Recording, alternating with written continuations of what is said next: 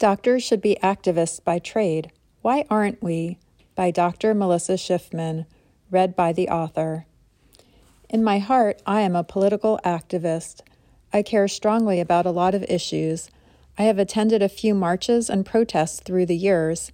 Occasionally, I leave a message at my senator's office or sign a petition on change.org, and I vote in almost every election, even local ones. I am a primary care physician and a parent of 2 school-aged boys, and I am so many other things in my aspirations: writer, community volunteer, yoga enthusiast. But most of my days are completely full with treating patients, then dinner and homework with the family, and maybe another hour or 2 of finishing the day's notes and messages. I may end the night by scrolling on my phone or polishing off a few word puzzles. Most days, I don't have the bandwidth to do much more. However, recently, for a very brief time, I was an activist.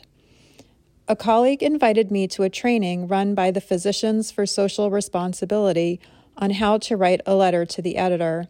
I accepted the invitation and put it on my calendar.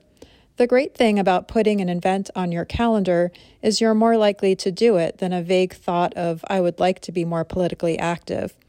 That's the reason I usually finish the novel for my book club while the rest of my reading list may languish. I went to the meeting. We received a quick tutorial, and then there was time to write a practice letter. I decided to respond to an article that had caught my eye in the previous day's Philadelphia Inquirer. It was a topic that I cared about and was important to my patients, but I knew I was by no means an expert. I wrote the letter in the 15 minutes allotted. I am going to submit this, I said aloud to the group, wanting to hold myself accountable. The next morning, I looked at the letter. It was not very good. If I was a better person, I would flesh it out. I would add supportive evidence. I would look up some references. But I had to get the kids to school and myself to the office. What the heck, I thought. I promised. I entered the email address and pressed send. As physicians, we are often perfectionists. If we are good physicians, we read our journals and complete our CMEs. We study and practice. We read the lab reports with a practiced eye, and we double-check the dose before we send the prescription.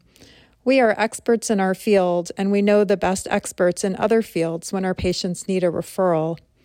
If we are good physicians, we know what we don't know. We are not used to being amateurs. We may want to do more for our communities, but it can be hard to believe that our ideas have value when there is always someone out there with more training and more knowledge. Why write the op-ed when there is a professor at the local university who actually studies the issue? Why lobby the state representative when she may ask a question that you don't know how to answer? Maybe we should leave the activism to the experts. And yet, aren't we activists at our core? We fight for our patients, whether it is calling the insurance company for the MRI approval or lobbying visit after visit for Mr. Jones to take the statin that might prevent his second MI. In our clinics, we see the end result of systemic problems in our society. We can get frustrated and let it beat us down, or we can let it inspire us. For me, working for a cause I believe in is a fabulous burnout buster. It expands my scope of practice. It activates and energizes. It feels good. A week after I submitted my letter, I received an email from a patient saying he had read my thoughts in his morning newspaper. I was published. I had an extra spring in my step all day. A few weeks later, I got an email from the organization that had sponsored the workshop. Could they use my letter for training at future programs? I was featured in their local newsletter as a success story. By this point, I was feeling a bit ridiculous. I read my letter again. It is basic and not very informed. I doubt that will make much of a difference. But it is my thoughts and my heart, and it's out there, not stuck in my head with all my other good intentions. What if done is better than perfect? What if saying something is better than having the perfectly scripted line that goes unsaid? What are the things we put off doing because we want to do them perfectly?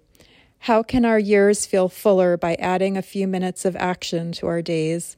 Now I'm seeing what else I can accomplish in my found bits of time. I am making the calls, signing the petitions, finding out what I can do for the politicians I support in the upcoming elections. What causes matter the most to you? You have a voice. You have 15 minutes. Now use it. Whatever you do, it doesn't have to be perfect.